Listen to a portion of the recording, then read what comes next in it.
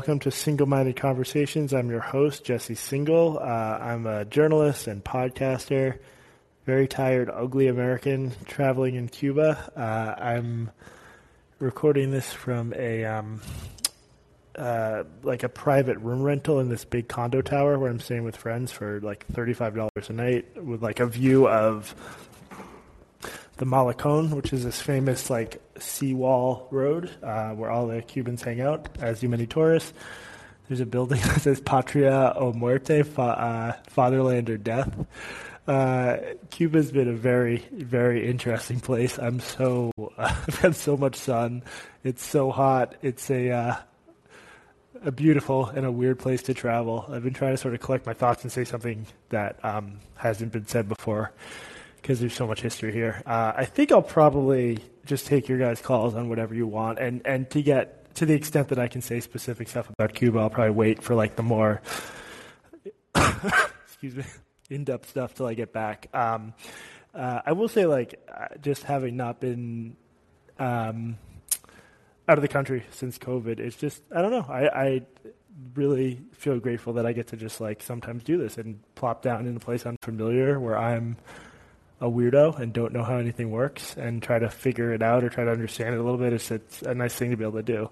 But let's just turn to American bullshit for 1 minute, because it was funny. I was like traveling around, and you guys should definitely jump in the queue because I don't have a huge amount to say, so I'll take whatever questions or comments you have. But I've had very limited internet, and it was funny to come back, get a little bit of internet, hop on Twitter just to check it, and see that we were having that exact same fight about the free speech stuff again, with the Times op-ed or editorial, and I was glad they wrote it. I mean, I didn't think it was flawless, but it's just again and again you see this exact same pattern where someone expresses pro free speech sentiments and they do so in a flawed way, because any column is going to have some flaws, and people freak out as though they were expressing Hitlerian impulses or beliefs. So I don't know. I think a lot of people are sort of pretending to not know that there's a problem here. I was struck by Dave Roberts at Vox repeating the line that this is really just white guys mad that they can't be racist anymore and lashing out.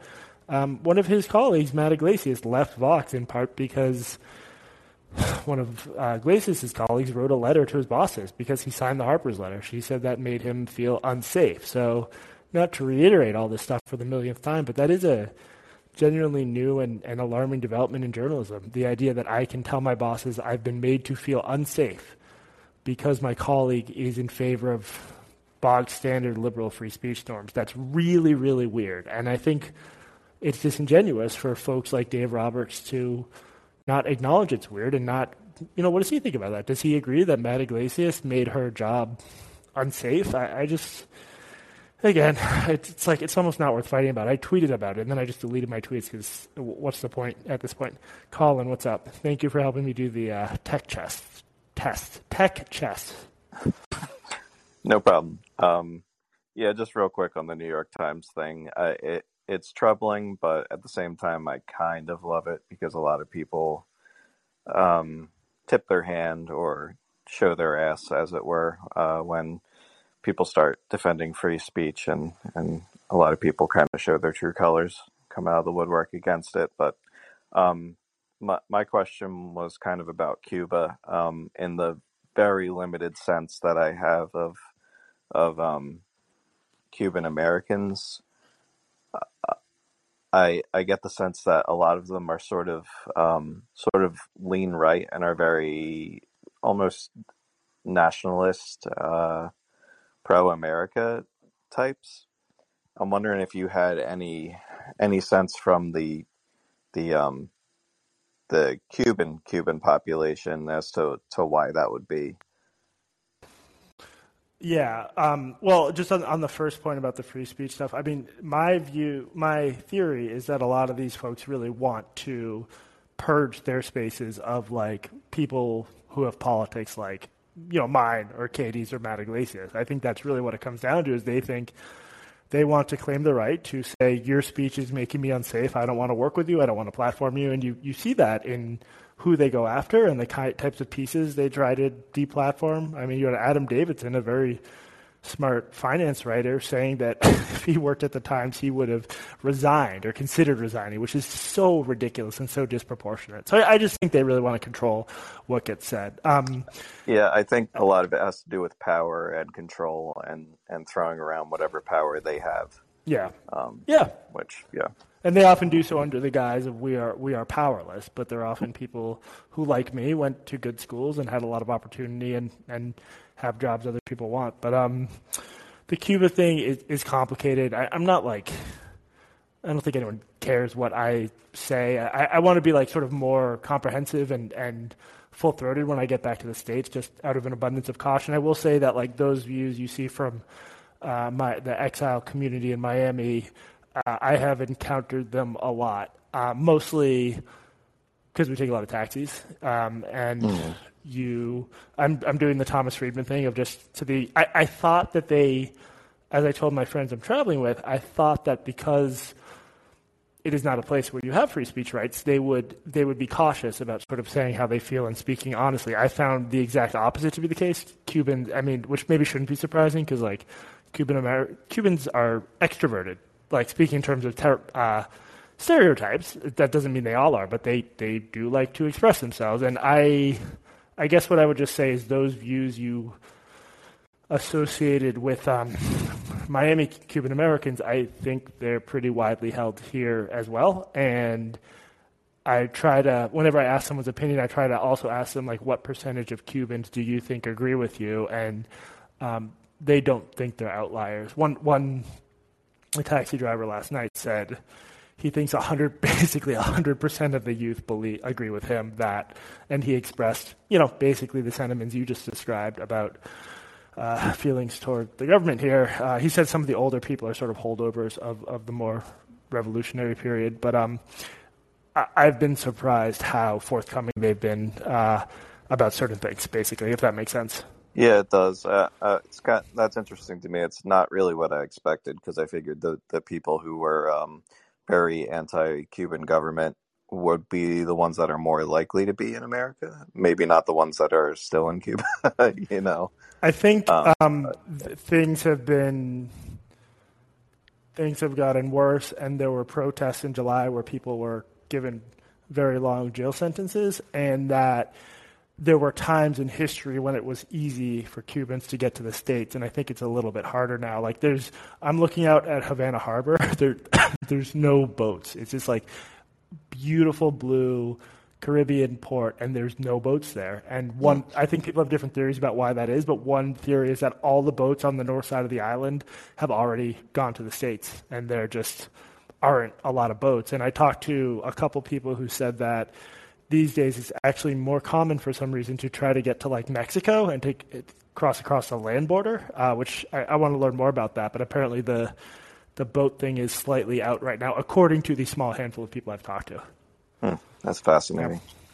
Yeah, I'm hoping to learn more. It's too bad I speak Spanish like a slow 5-year-old, but I can. Some of them speak English. I'm able to get the basics, so it's been interesting. Yeah, I look forward to hearing more about it. Thanks, Colin. Yassarian, what is up? Hey, Jesse. Hey, are you going to go the full Hemingway experience and visit the finca and all of his cats and everything? Excuse me. I think we're not going to get to all the Hemingway attractions. I was just reading this book called, let me find it. It's so good. It's this really short history just of Havana called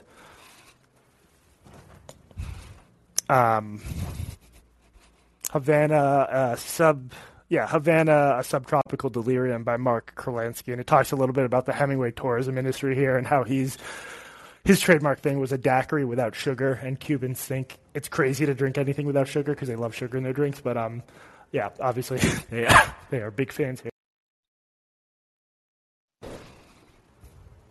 That's all right. Hemingway's favorite drink, I think, was whatever was handy. And yeah, exactly. Would do the job in the shortest amount of time possible. But anyway, so yeah, the New York Times thing, I've been trying to think about it. Obviously I was heartened to see the Times put that out. I think that was a real shot in the so-called culture wars and a heartening one. but I'm trying to figure out, as with the Harper's letter, like why it just provokes this relatively, what in another era would have been considered an anodyne support of free speech, provokes such a vociferous reaction. It's almost like an allergic reaction where this small thing generates this, you know, completely over the top response. And you guys, you and Colin were just talking about the power dynamic, and I think that may be part of it. And I haven't thought too much of it, but isn't part of it maybe the fact that, these people see themselves on the side of the angels, right? In all these various culture war dimensions, racial justice, trans issue, et cetera, et cetera. And if you're on the side of the angels, that you couldn't possibly lead to your preferred cultural outcomes could not possibly lead to something as nasty as cancel culture, right?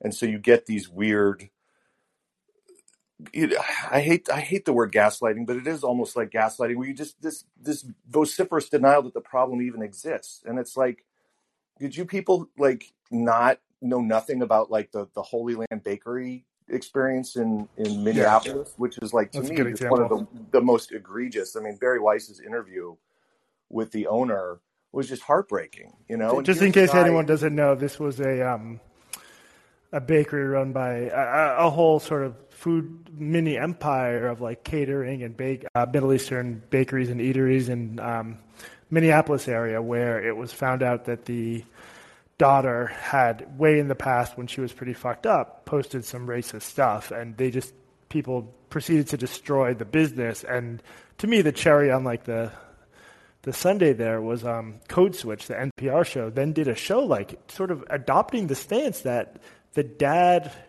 had some debt to pay because his daughter had done bad social media posts years prior. It was Katie and I dedicated a whole episode to or maybe a long segment to tearing that apart, but that's a really good example of just this sort of like no holds barred revolutionary approach to justice, delivered via destroying people's reputations and businesses. Yeah, and I mean, at the Times itself, with a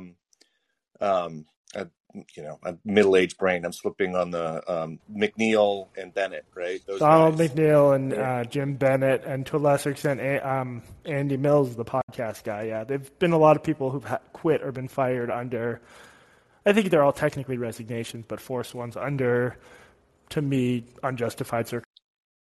Right. And so it's like this guy Davidson, who I don't really know, but I saw some of his tweets, and it's just like my jaw's hanging open, where it's just like this full-throated denial of this thing that everybody with any sense of objectivity can see is a real phenomenon. It's like, it doesn't exist. You guys are just making shit up. It's just like, racist old white men wanting to say racist old white men things, and it's like, oh my.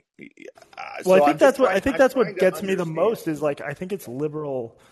I think the group that least believes in cancel, like that this is a problem, is actually liberal white people. I like, if you're highly educated and have all the tools you need to know to how to speak the right language and not get in trouble, you're in a better position to do what Adam Davidson's doing and claim this isn't an issue. But I hate the sort of racial ventriloquism. Like you're saying that it's really just white people who think this isn't an issue. That's just, I don't think that's reflected in any of the polling, to be.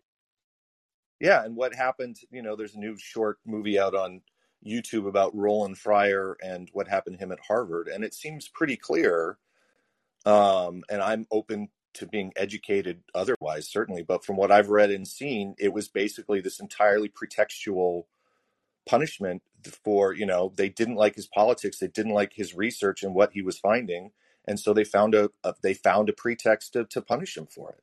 And so I gotta look more into that, but I'm open to the possibility. Roland Fryer was a Harvard economist, famous black economist, like just a gifted individual who was accused of basically sexual harassment, right?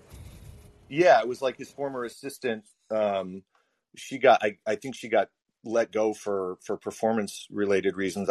Anybody should look this up themselves and not take my word for it. This is third hand stuff, and I'm probably butchering some of the facts. But he, in his office and in his lab, he sort of had a close collegial relationship with the people who worked with him, and he wasn't, he was, maybe overly familiar, but from what I understand, the findings were never that he actually like hit on this woman or did anything, inappropriate is directed at her. It was just like this sort of like kind of talk about their personal lives, and then after she was let go, it became this retroactive, vindictive thing. So again, everyone should look into that for themselves. But it's just, I'm trying to figure out like how these otherwise smart people can see this thing that's obviously happening and say that it's not happening. In the same way that, the Leah Thomas thing, like we're all supposed to pretend that a swimmer, I don't want a dead name, or I respect Leah's existence as a trans woman. That's totally fine. But when she was swimming with the men, she was ranked somewhere like 500 and somethings, right? And then she switches over to swim with the women, and all of a sudden she's number one. And it's like we're being asked to deny something that is so obviously true that anyway, I'm lapsing into incoherence at that, and there's not really much of a question in there for you. But as always, I appreciate the time, Jesse. Of course. Yeah, no, I mean, I think that's an unfortunate situation, but I think it's sort of a rubber hits the road moment, and it's just not sustainable to have that happen. And I don't know. I just don't see how sports organizations can continue with that kind of policy. It just doesn't seem to be working. I do think there's some uncertainty about exactly what the answer is and what the science is in terms of to what extent the advantage is mitigated. But I did an appearance on something called Rising with Ryan Grimm and Robbie Suave last week, and I was with Sid Ziegler, who's an LGBT sports guy who, when I looked into him, I recognized the name. He'd said some really crazy stuff, like about there basically not being an advantage, but he was very reasonable. So I think people are realizing that the common activist stance of like there's no differences or the differences aren't meaningful, or for the fairness' sake we need to ignore them. I don't think those storylines work on the average American. I think the polling is terrible on this. So I think it's like I think it will fix itself, but we'll see. Jacob, what's up? Hey, Jesse. How's it going? You enjoying your time down in the... Yeah. Hey, could you repeat Jesse, that again? you You just cut out for a minute. Oh. Yeah, are can you hear me? enjoying your time? Yes, I can. Oh, I just said, are you enjoying your time down in the communist dictatorship? Excuse me. I'm enjoying it very much. I'm Viva la Revolucion, etc. And I'll have more thoughts on all that when I'm back in the States. But I'm very grateful I got to see this place firsthand. Yeah, so I'm curious to know, what would you say are like your two or three biggest misconceptions about Cuba that were corrected once you got there, and what are like two or three things that I guess you learned down there that you might not have expected to learn? I think that's a good question. So one is just like, I think there's like a difference between, okay, Cuba, if you look at rankings of like poorest countries, is not particularly poor, but there's this like other thing of just like, I guess, supply chains or the way goods are distributed. So there are much poorer countries in here where you can buy eggs when you need them, and you can buy milk when you need them, even if you're pretty poor. And there's the thing of just not being able to go to a market to buy stuff consistently, even if you've got other stuff going for you, even if you've got like a good healthcare system or whatever for your size. And I know there's some controversy over that. It changes everything from the point of view of just like day-to-day life and being able to plan ahead and be able to provide for your family. And in that sense, I've never been to a place like that, and I have been to significantly poorer countries. So I didn't quite understand the extent of that or how that affects people's day-to-day life. That was one thing. And then just, I think, I thought that in my conversations, I would find, and this is very small sample size, and also it will never be the case that I talk to a representative sample of Cubans, because I'm not like obviously, yeah, polling poor villages in the Eastern Mountains. But I think I thought maybe Cubans would be more politically divided, and I'm not. People seem to all think the same thing about their government, based on the ones I've talked to so far. But that could change. Maybe by the end of the trip, I still have 5 or 6 days here. Maybe I'll meet some others. But so far, people are not shy about expressing.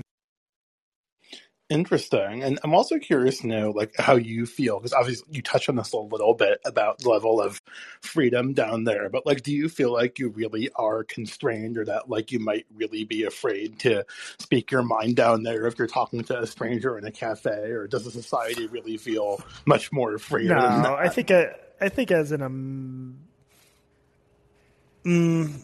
Cubans don't seem to be afraid to talk to a random tourist they're just meeting about whatever they want. I think if it came to publishing stuff critical of the government in a newspaper or protesting, that's a whole other thing. And that I'm not saying anything that isn't widely known here. That's Right. genuinely dangerous. Me personally, I'm not worried. I'm just trying to just be like a little bit careful. Yeah. Because why not? And I can always just say whatever I want when I'm back in the States. But I'm very grateful to be from a place where that is by no means perfect, and that I think has a lot of missed potential, but where I can say whatever I want about my government. Yeah, because, like, I've been to the United Arab Emirates twice, which is obviously not exactly a free country, and I found that even in, like, private conversations, people there seem to be very cagey about what they were willing to say about their thoughts on the government and the royal families there, which I just found expected a little bit more of that here. I think there's maybe I'm really just basing this on people's Right. reaction to me, which has been to be forthcoming. I don't get the sense that there's like the same level of formal or informal surveillance. I think that could be it. Whereas I think maybe in some of like the Gulf states, they put more energy into really monitoring what people are saying. But I could be wrong, and it could be that if you're like maybe if you work in a government position here, it's different. You need to be more careful. The people I've talked to, mostly drivers, frankly, have not been careful. They've been very forthcoming. Yeah, because I was in Zimbabwe, which is not exactly the same as the UAE, but I think most people would agree is probably also not a free country. And when I was in Zimbabwe, I found that the local townsfolk were very free to talk about their thoughts on the government and the political parties, etc. And nobody really seemed to have any concern about saying very negative things about that. And I just found it to be interesting to contrast the way people, at least who I was interacting with in my very subjective, interactions with locals, just be really different in those two nations. And Cuba is a place I'd love to make it to, but haven't had the chance to go yet. But I just do find it interesting how safe Westerners actually do seem to feel there. Yeah, I mean, maybe I'm being foolish. I mean, I think I'm just not saying anything that isn't well known in the States, but yeah, there's definitely different gradations of unfreedom, I guess. But yeah, people seem, again, I think it's like a decent proxy what people will say to a random tourist who they know nothing about, and that based on that, people feel pretty open to say things as long as it's not formal protest or anything. Yeah, and I'm also curious to know what you found in terms of attitudes towards the U.S. and Americans, because obviously multiple U.S. presidents over decades have waged a pretty ferocious embargo, etc., against Cuba. So how have you found like people's attitudes towards like the U.S. in general and Americans? In the countryside, there's like a huge amount of billboards. It's Fidel, Che, pro-revolution. They call it el bloqueo, the blockade, even though it's not technically a blockade. By that they mean the embargo. And yeah, our policy toward here, I think, has been inexcusably bad and caused a lot of harm with no benefit.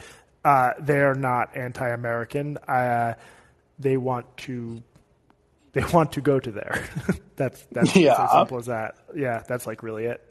Yeah, I actually found when I was in the former British colonial regions of Africa, Botswana, Zambia, Zimbabwe, that there was actually a really high degree of very high regard for the British monarchy, which I was personally very surprised by. I think it's probably like is some of it just migration patterns? Like a lot of people, if you're in well, this isn't different because we never sort of formally colonized them, even though we controlled it for a long time. But I think there's so many ties between Cuban Americans and Cuban Cubans that they just are very aware of certain differences, right?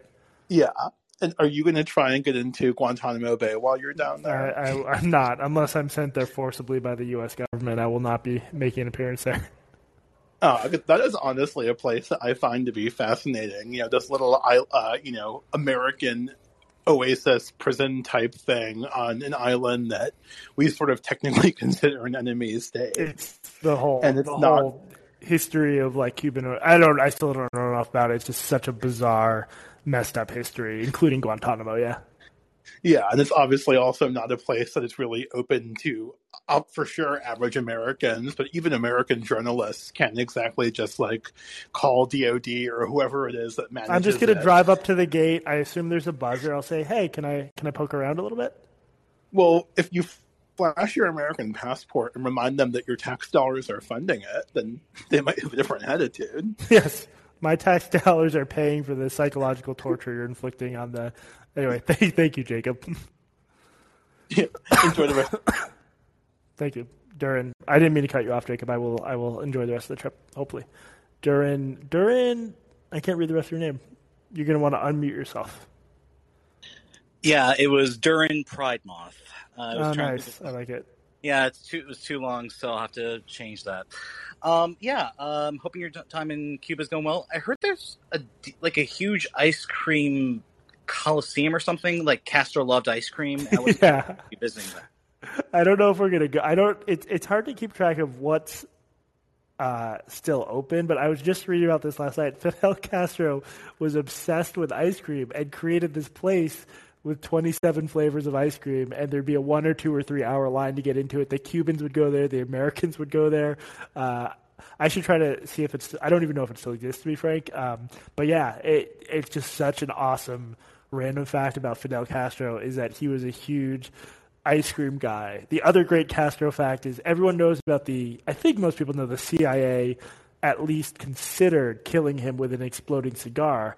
The other thing they tried to do was dose him with something that would cause all of his hair to fall out because they thought his charisma stemmed from his hair, and that if his head hair and beard and mustache fell off, the revolution would fail. But they never pulled that plan off successfully. But there's with Cuban and American history, there's so many moments, and Cuban history, which is like no one could make this shit up. Like if someone was like, there's this guy and explained who Fidel Castro was and what he did. By the way, he loved ice cream and he spent millions of dollars building an incredible ice cream place. No one would believe that.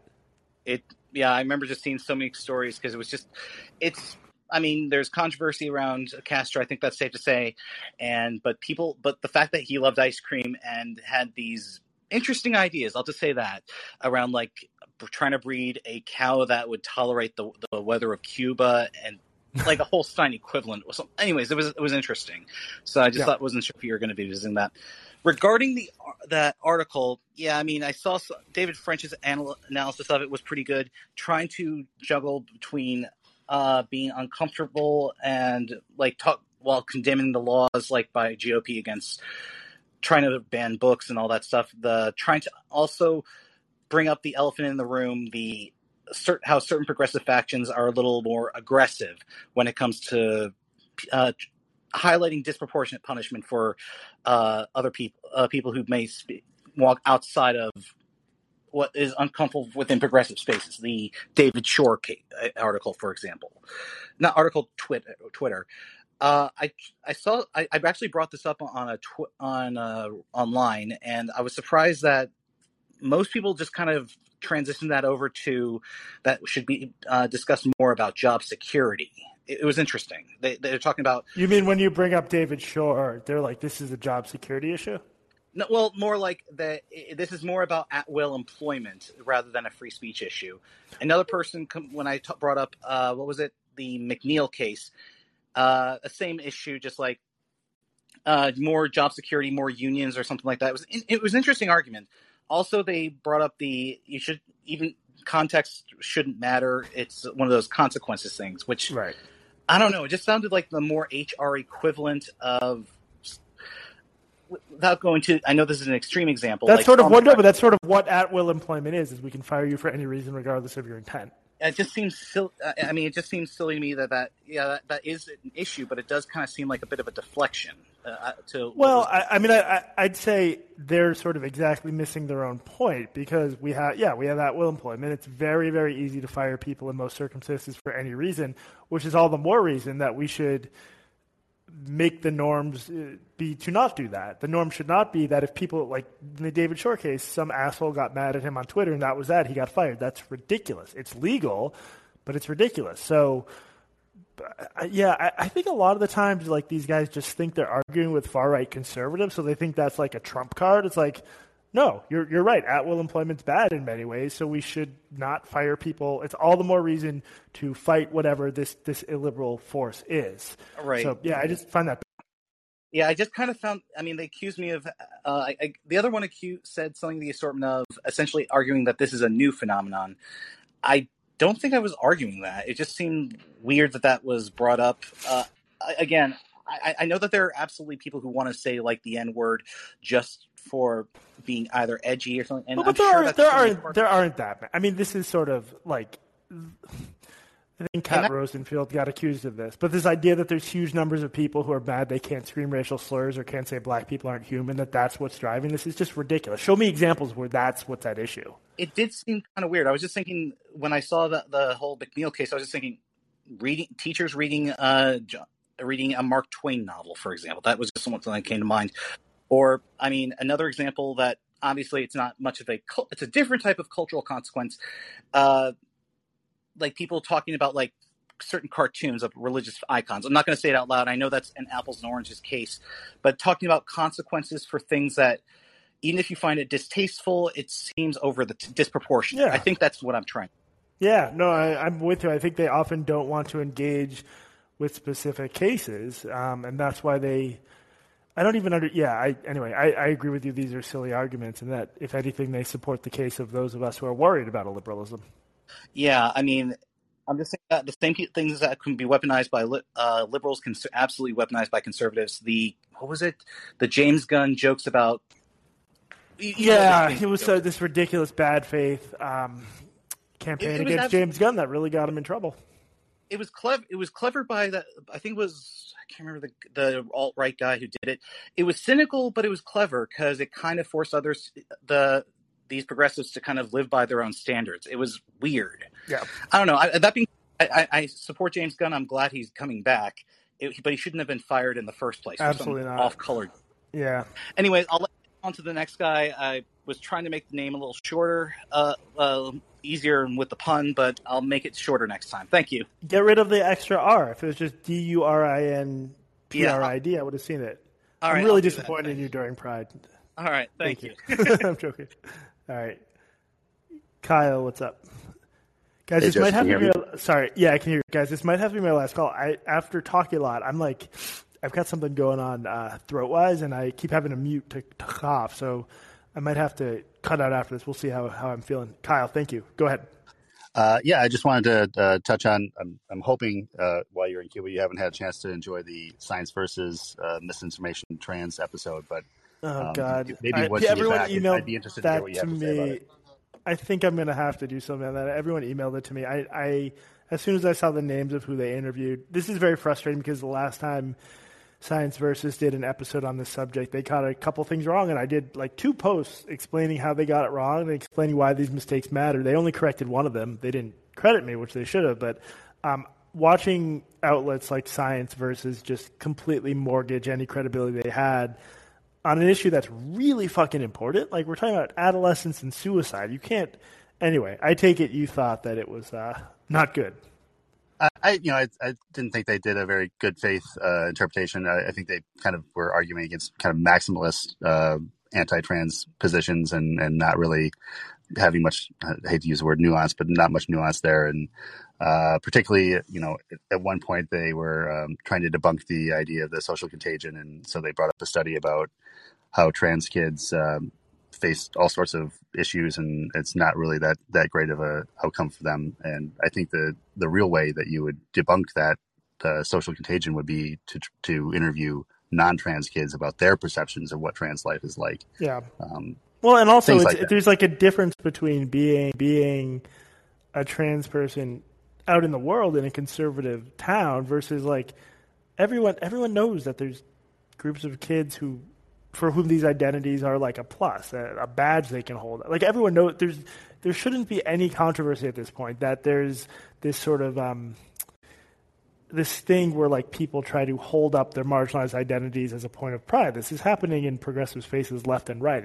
It's again, not to use that other caller's invocation of gaslighting, but it's almost gaslighting, because all you have to do is go online and you'll see that kids love to flash their, not only their gender identity, but their mental health conditions, whether they're mixed race. Like, these identities very in right now, and it's weird to me that anyone could deny that.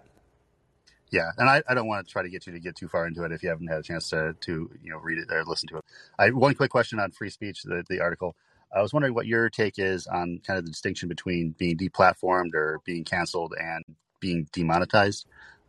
I kind of go back and forth on this. I'm more willing to see people be demonetized. I don't know that we need to facilitate Alex Jones becoming a millionaire spewing garbage, but when you look at like the trucker protest or the ability for financial institutions to kind of collude to shut down credit cards and all sorts of stuff like that, I get more worried. So it's hard for me to decide where that line of demonetization around free speech should come down.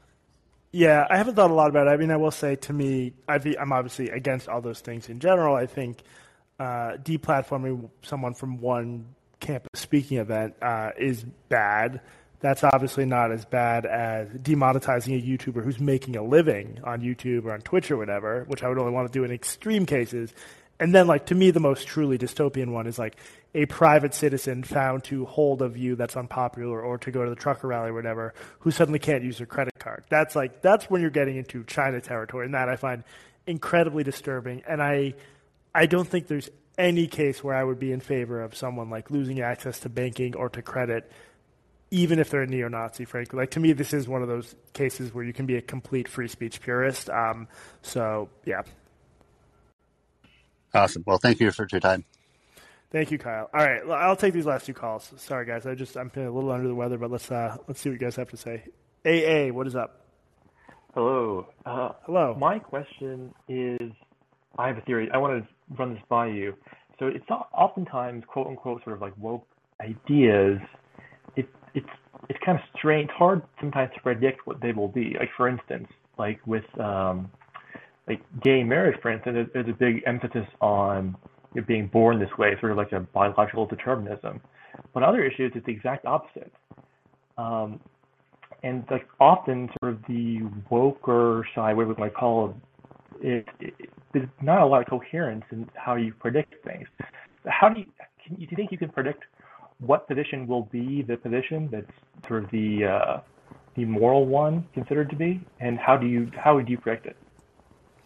I think it's like backwards engineered, so you get the outcome you want, and then you build your beliefs around that. So, like, because we're not supposed to believe in biological sex anymore, we're supposed to discount it. Suddenly, that's a social construct. I don't mean suddenly. I mean, it's been theorized as such for a while, but like, I think that's the reasoning. So, if you're fighting for gay marriage in a country that was much more homophobic in the 90s and aughts than it is today, thankfully there's been a huge reduction, I think, in homophobia. It's just you're making that argument for political reasons, and in that case, it's like mostly scientific. I don't think Born This Way quite captures it, but I think it's like 90% of it. I think there's some social impact on it. There's obviously people who experiment, but no, I don't think you can predict. I think I don't think ideologues like use. Everyone's an ideologue a little bit. I'm an ideologue, but I don't think like hardened ideologues use like science and logic in the same way. I think they use it as tools to get to where they already know they want to go, if that makes sense. They're not starting from like a process of inquiry where they might get to X, they might get to Y. They already know they need to get to the position that biological sex barely matters, so they'll adopt whatever findings they need. It's like a buffet where they'll take the findings that help support that position and leave the other stuff in the tray, if that makes sense. I get what you're saying. I disagree, actually. I think that it's predictable. I have a theory about how to predict it. But yeah, I think you're mostly right. But for instance, I think a lot of times you're saying that they pick whatever's convenient. But a lot of times they pick stuff that's inconvenient. It's like pretty insane and like irrational and impractical, right? So it doesn't seem to be what's actually useful for their side all the time. A lot of times it seems like... Well, give me an example of something that's... Or like defund the police, all this type of stuff, right? Like if you actually want to or like the idea that they're pushing for like trans stuff, there's no difference between men and women at all, like biologically. Like it's just completely impractical, illogical. No one's going to believe it. Like, there's all sorts of these sort of quote unquote woke positions don't really actually make, like, they're not useful. Sometimes they are. But I think they're useful. There's this idea, Freddie de Boer, he stole it from someone else, this idea of the iron law of institutions, where if your goal is to gain clout and status within your institution rather than to accomplish its external goals, it might make sense to say things like there's no such thing as a man or a woman biologically, because within your in-group, that gives you don't really have the option of saying otherwise within your in-group, or you'll get in trouble. No, that is what I would say. So that's how I would predict. Like, for instance, like, why is like a kind of a woke position to say that, you know, we're a blank slate? That's kind of, why is that the woke position, for the most maximal woke position? I guess obviously I'm using the word woke. It's not a perfect word, but I think it's because it's not really attackable on moral grounds, right? If you want to say that someone it's a bad idea, it's hard to say you're immoral for thinking that there's nothing to do with biology. But if you think things are biology, you can say, oh, you're a eugenicist, you're a Nazi, you're a determinist, you think that there's a class of people that are better than others. There's a bunch of things you can say morally, but it can't, like, I don't see any way to attack it, even though it makes no logical sense. If you have any idea about like genetics, you know that it's like blank slating is crazy, but it can't really be attacked on moral grounds. But I think it's kind of like there's like a survival of the fittest. There's a bunch of people who are trying to claim moral high ground against each other, and they kind of fight it out. And eventually, the ones that survive are the ones who are making the positions that can't be attacked on moral grounds at all, regardless of how ridiculous they are. That's interesting. And so, like, I think a good example of this is like trans stuff. Like, it started out, it was kind of like born this way, right? You know, being trans is a biological thing that you have. And then we said, no, you can't say that, because some people just feel like they're trans, but they don't want to have to go through medicalization. So then it sort of became, anyone can be trans, even if you don't transition, even if you don't. And then it sort of became like, okay, even if there's no such thing as gender at all, right? It just comes down to, you are exactly what you say you are, and that's the fact of it. It becomes sort of more and more crazy, but it's intended. No matter what, the position sort of gets more radical over time. Yeah, and it's just to defend against either, like, the first one was we were born this way, but you can attack that from. Hey, I feel bad. I don't know if it's my connection or yours, but you're cutting out a little bit. Are you? Can you hear me? Let's just wrap that up there. Yeah, I get what you're saying. I'm just going to take Shauna's last caller. We'll see if her connection's better. Yeah, no, I get what you're saying, that part of what you're saying, that the position sort of, it's like as the group hardens and maybe normal people get ousted from it or don't want to participate. You see this dynamic, especially on Twitter, where the orthodox position gets more and more radical. I think that's happened with what you're just talking about, with positions like defund and abolish the police, and it's not useful in terms of achieving external political goals or growing a movement. Shauna, you are the final.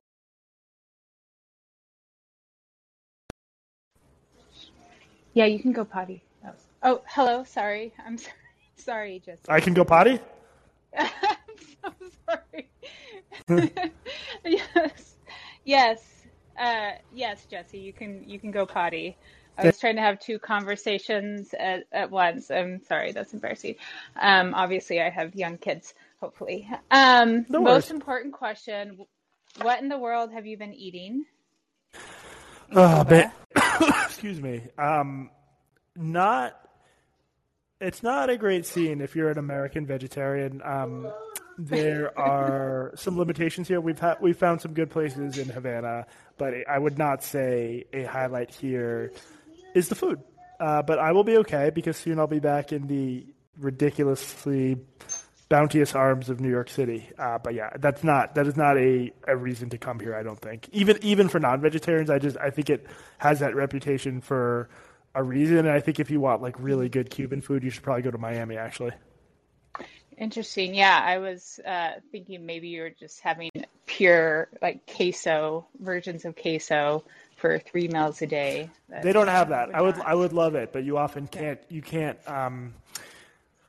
the thing that happens is they will be, if you order, we've gone to a couple of the sort of slightly fancier but still cheap by our standards, more touristy places. But at the average restaurant here, they will be out of a lot of stuff on the menu, and they will often not have beer, even if it's on the menu. So you can't really count on being able to get anything. But like, we've found places where we can get eggs and toast, and that's fine. That'll keep me going like during the day. Yeah. Okay. Interesting. Yeah, I was just curious about that. So I guess more intellectually based question. Have you done any research, and this is just something that I've become more interested in personally, is on school choice? And what I mean by that is a lot of these discussions, especially if you're talking about cancel culture or just even things that you assumed weren't debatable now seem to be up for debate. And I think specifically more in sciences and even mathematics at this point. But and then sort of pulling the string back from that, okay, you have intellectuals, okay, where are they learning some of this material or debating this? Higher education, okay, so who's feeding that group into the upper echelons of universities? So you have upper echelon prep schools for high school and that sort of thing. And so I wonder, because as a parent, I think, why would I want to send my kids to these schools that, yes, apparently they're the highest level of education? And I'm not talking about university. I'm talking about prep schools and that sort of thing. Why would I ever want to send my kid there? I know it's under the guise of, but they're going to receive the best education. But I also don't want to, no offense, I don't want to create an asshole either. Right. Right? Sometimes maybe I don't want the smartest kid in the room because they're just a horrible person to be around. Yeah. I'm not trying to, I know that sounds a little No, rude, it's a common thing where the smartest person is also the most. So I was just curious, and I know that you're not a parent, but I appreciate your like insight and input as someone who has gone to more elite schools, like your viewpoint on that. Yeah, I mean, I don't know much about like the school choice debate, frankly. I think a lot of this stuff, especially since Michael Brown and then even more so George Floyd, I think there's a faddish aspect of a lot of it, and I think a lot of it is pretty unpopular. And I think at the end of the day, elite schools are going to teach elite skills to future elites, and they're going to make sure they're good at math and science and engineering and whatever else they want to do. So I don't think we're going to have a situation. I think in some extremes there are schools that like really go off the deep end, but I think overall a lot of this stuff is like just sort of opportunistic, like lily white prep schools showing how down with the cause they are, and I just don't think it's going to change their curricula in the long run, to be honest. But I could totally be wrong about it. Well, I was thinking more specifically, even on the story Katie reported on, that I think it was med school at UCLA. I could be wrong. I'm pretty sure it was in California, but specifically from the medical school there, of a instructor having to apologize to the students for using male and female, I think. Right. Yeah. And we're talking about future doctors here. So I think it's all fun and games of doing pronouns and talking about feelings and appropriate ways to speak of people. But once you start involving medical science, the games are over, I think. And I think that's a pretty mainstream view. Yeah. So I don't know. I guess I just think like at the end of the day, they're not going to train incompetent doctors because they're I mean, that was a ridiculous story and an alarming story, and you see some stuff going on in this in med schools that's ridiculous, but they cannot be doctors without knowing what males and females are, and I just think they would, if they start producing doctors that are incompetent, it would. These are institutions that want to sustain their own prestige and class and their ability to generate revenue. So I don't know. I think markets are going to put the brakes on a lot of this stuff, but I agree with you that it's very disturbing. Interesting. Okay. Well, have a great time. We're enjoying your inputs from Cuba. Thank you, Shauna. Have a nice day. All right, everyone. I'm glad I was able to make this work. I wasn't sure the signal would be strong enough, but I appreciate you guys hopping on short notice. As always, I would ask you to spread the word about the show, get other people to hop on Callin, check this out, check out my other stuff, jessesingle.substack.com. But for now, I am going to take some more Dayquil, which I brought to you here because I don't think you can buy it here. You can't really buy like a lot of stuff here, like Tylenol, ibuprofen and stuff, but we're good. But yeah, go hug your local convenience store or bodega because we're lucky that those of us who are American that we can buy all this shit. There's downsides too. There's sprawl. There's vast swaths of the country that are just paved over parking lots with McDonald's, Wendy's, Burger King, McDonald's, Wendy's, Burger King. That stuff sucks. We've expressed those opinions, but there are alternatives to that are even worse. So we'll talk about this more when I get back. Bye, guys. Hope the rest of your weekend is good. Farewell.